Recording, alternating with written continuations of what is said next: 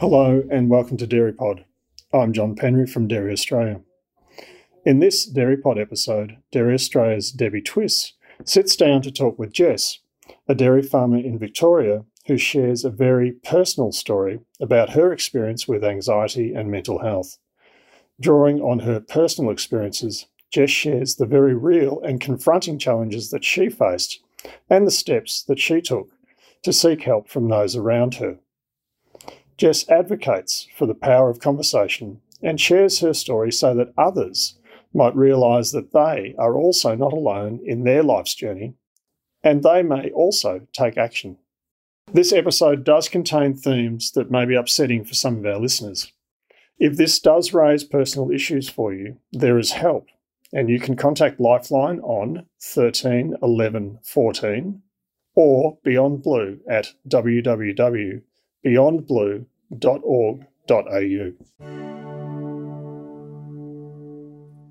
At times like harvest and calving, farmers often face situations where they must respond to the impact of factors outside their control. In this podcast, we have the privilege of hearing some insights around coping with anxiety from Jess, a farmer with 16 years' experience working in the dairy industry and who is currently milking 520 cows in Port Fairy, southwest Victoria. Jess, thank you for making the time today to share how you're learning to manage stress and anxiety in your busy life on the farm. Now, Jess, do you remember the first time we met? Back in 2019. It was shortly after I joined West Vic Dairy Extension Team, and I was explaining to a serious group of farmers, yourself included, why I was giving them a pot of Play-Doh at the start of a FERT Smart workshop. Can you remember what it meant to actually have something like Play-Doh and have that explained, that there wasn't any pressure on it and that it was for you to use, and what that was all about, Jess? Well, for me, first of all, being in a situation with a lot of people, it can be quite overwhelming and daunting. So having that Play-Doh in front of you was able to distract your mind, that no one was focusing on you, and you could relax by having something to hold in your hand and take the focus away from people watching you. That's how I found it helped me.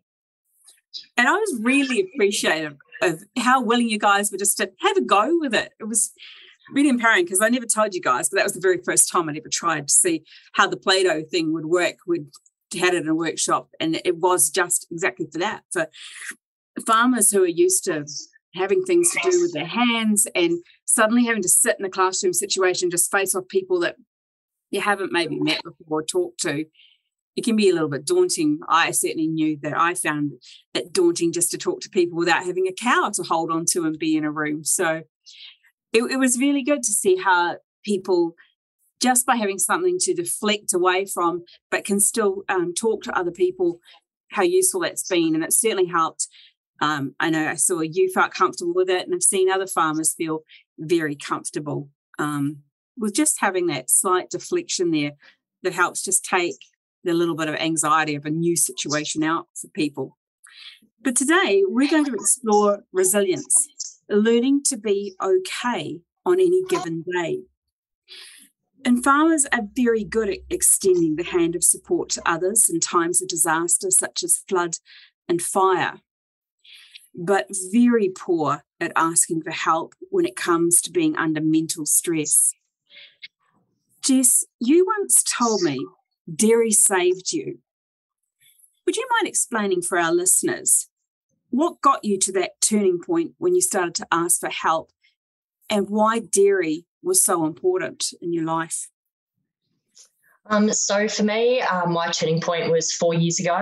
I was experiencing severe anxiety, including panic attacks. One morning I was milking the cows and I started to experience numbness in my face, rapid no breathing and then rapid breathing. And I thought to myself, this is starting to control my life and I need to seek some help. So the first point I went to was my husband, because he's someone that is supportive to me and that I can be open with. Mind you, it did take me 2 weeks to get the courage to actually tell him, because I was ashamed. But once I got that courage and I told him, I got the feedback that I needed, which was we'll get through this and we'll get some help. And that's what we did. And he took me to the doctors, and I spoke to my general practitioner, and they set me up on a mental health plan to speak with a psychologist about my mental health. And here I am now today, being able to share my story. So it's a really good positive story about how supportive your husband was. And he works on the farm with you, is that right? Yes, that's correct. And so did you both meet through dairy as well? Yes, we did. So we were part of a discussion group, and we met via that through mutual friends. And then later, obviously being farming community and both having a passion for the dairy industry, we met up and never looked back since. And we work alongside each other every day. And I just love the dairy industry. It's a really great place. It certainly seems to have been something that stays a constant for both you and your husband, having that reliance on a solid industry in the background. And the love, I think, that you both share for your herd has been pretty impressive, getting to know both of you. Thank you. Now, you got set up on a program and just helped you with that. How easy was it for you to find the right person to connect with straight away? Did you find the right answer the minute you walked out the door? No, that's the thing with this. If you ever feel like you need to speak to someone and they don't give you the right answer, keep searching. Somebody out there will be able to help you. Don't stop at the first person. Always keep searching. Someone out there can help you. You're not a burden. No one's a burden, and someone will help you. Thanks, Jess. I think that's really important for people to hear, is that it's unlikely anyone steps up the first time and, like you, acknowledges that this isn't something I want to keep in my life going forward, but they're not necessarily going to find exactly the right person. And I think you told me about how your husband was so supportive with you, and he helped you, didn't he, in helping find that person. I think that was it. When I met my psychologist, she really helped the way that I thought about myself, and really gave me the tools to help cope with the day-to-day anxiety. Mind you, I still have anxiety. It's still there, but I can manage it. And I know it's not going to control my life now. And I think you mentioned how you get comfortable, maybe it's uncomfortable at the time, but you're more accepting of these feelings come up and you deal with them at the time, and you've got a supportive team around you, both your husband, but also some of your farm team also help. 100%. My farm team, they are another lot of people that I can turn to. I can confide in them with how I'm feeling at work. If I'm not feeling right and I need to take a step back, they understand that. And same goes for them if they're not well, and people's moods can change, and it's really important that you take notice of that. If they're not their bright, bubbly self and they're down in the dumps, ask if they're okay, or maybe not are you okay, but how are you going today? Approach them. Be that shoulder for someone to lean on. You never know what they'll respond back. And I think too, you made the point you told me, Jess, because I said sometimes I feels a bit weird or a bit uncomfortable saying, "Are you okay?" That seems such a cliche, but I really liked how you just said that. How are you going? That's such a more natural thing for a lot of people to ask. How are you going? It is. How are you going? It just I found when I have anxiety, when someone used to ask me, "Are you okay?" I used to burst out into tears. Where if "how are you going," you can just slightly start opening that conversation. Yeah, I think that lets you just quietly slide into also, I think you've mentioned just that being able to take a little bit of a breath and go, yeah, okay, I actually not traveling so good today. And that's fine. And if someone's not traveling well, just be there for them. Listen. You don't have to answer. Just be that ear and listen. That's all we need. I think you mentioned you felt that real support when your farm team has just said, how are you going? And just accepted whatever answer you want to give them, and then still there the next day to say, how are you going today? Yeah, well, so one morning I had a panic attack in the dairy. I'm not sure what triggered it, but I felt it come on and I said, I'm feeling sick. And he knew I was feeling sick. He could see I'd gone pale. And the next morning I actually went back into work. And I said to him, thank you for understanding yesterday, but I actually wasn't sick. I was suffering a panic attack. And he said to me, next time that happens, please just let me know so I can comfort you and be there for you. So just being there for someone means a lot. It really does.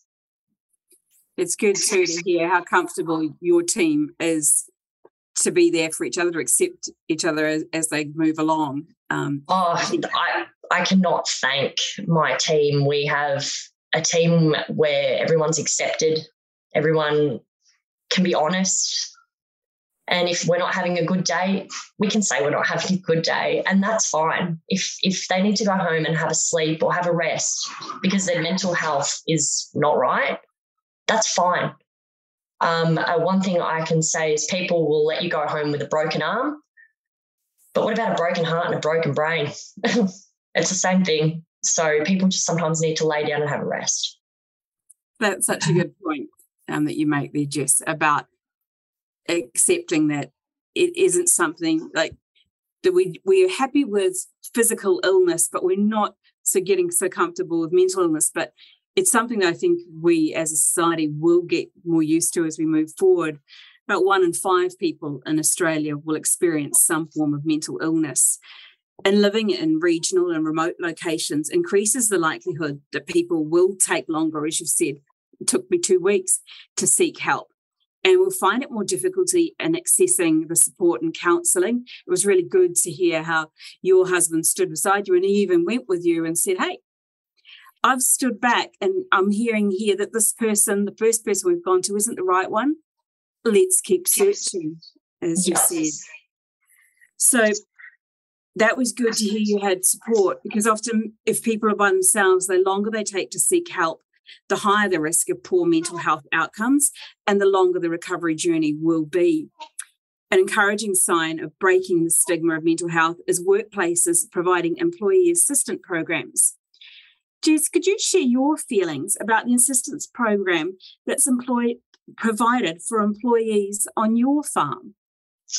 Yes, so on our farm, they have employed a company called Daycor, and we have access 24 hours to a psychologist over the phone. It is completely anonymous, so our boss will get an invoice once a month with no details on it, and you can ring as little or as often as you want at any time. And I think that's really beneficial because if I had that where 2-3 years ago when I was really suffering my anxiety before I am to where I am now, I definitely would have been picking up that phone and using it. Thanks, Jess, for giving us that insight. You've talked about how we can help people, how we can ask how you're travelling, how you're going, how we can lend a hand, a support, keeping the door open for conversation. And you also talked us through at the beginning what those signs are for yourself of changes in feeling and breathing, in the way your demeanour is that people may recognise. Can you tell the listeners who are listening today some other safe ways that someone who maybe is suffering like you were, you remind them of the things you did to take action, to move ahead, to turn the corner, to make that change? So first of all, I'd encourage someone to go see their GP. Now, that can be quite daunting for someone because people can feel weak. I know I did. So I just want the listeners to know that you're not alone. I felt weak going for help. So I was encouraged. This is just my personal journey. I went to my GP. They referred me with a mental health plan, who I then accessed to a psychologist. And that was great because I was able to once a week go see a professional and speak about these things openly and get tips, which was great.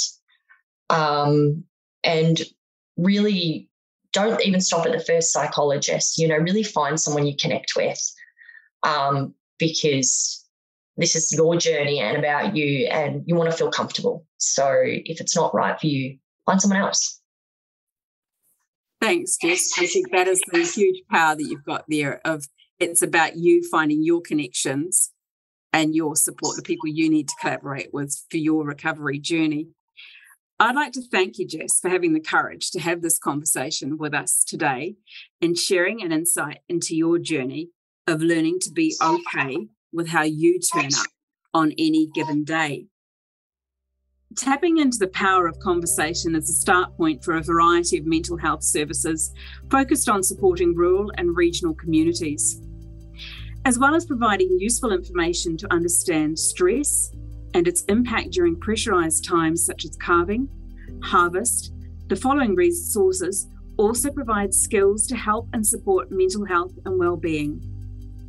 The National Centre for Farmer Health, a partnership between Western District Health Service and Deakin University based in Hamilton, Victoria, can be reached at www.farmerhealth.org.au. They offer online services and programs, including links to the iFarm Well program to help farmers build resilience to manage through the tough times. And you can reach iFarm Well at www.ifarmwell.com.au. Let's Talk, tapping into the power of community engagement to break the stigma of mental health. And they have resources and activities that can be viewed at www.letstalkaustralia.org. Act for Ag with Stephanie Schmidt, whom some Dairy Australia listeners may have connected with in the Dairy Australia online workshops during the 2020 COVID restrictions. Her website can be reached at www.actforag, that's actforag.com.au. Beyond Blue, an Australian mental health and wellbeing support organisation promoting Big Blue table events to encourage mental health conversations over the kitchen table. You can read about how to get involved at www.bigbluetable.com.au, and you can access Beyond Blue resources and information at www.beyondblue.org.au. And finally, Rural Financial Counselling Service Victoria West. They're a wellbeing support service that can be reached on 1300 725 578. I'll say that again, 1300 725 578, or online at www.rfcsvictoriawest.com.au. And finally, once again, thank you very much, Jess, for giving us an insight and giving us some confidence about how to either be a support person or to keep on searching and not give up on those journeys of finding connection and communication with people. Thank you. This is Debbie Twiss for Westvic Dairy. Bye. If this episode has caused you distress or raised personal issues, there is help, and you can contact Lifeline on 13 11 14 or Beyond Blue at www.beyondblue.org.au. We hope that you have found this podcast of value. And remember that there are plenty more podcasts available on a broad range of dairy industry topics covered in the Dairy Pod program. So please don't forget to subscribe on your favourite podcasting platform. If you have any questions or ideas for future podcast episodes, please get in touch with us by emailing dairypod@dairyaustralia.com.au. Thank you very much for listening, and bye for now.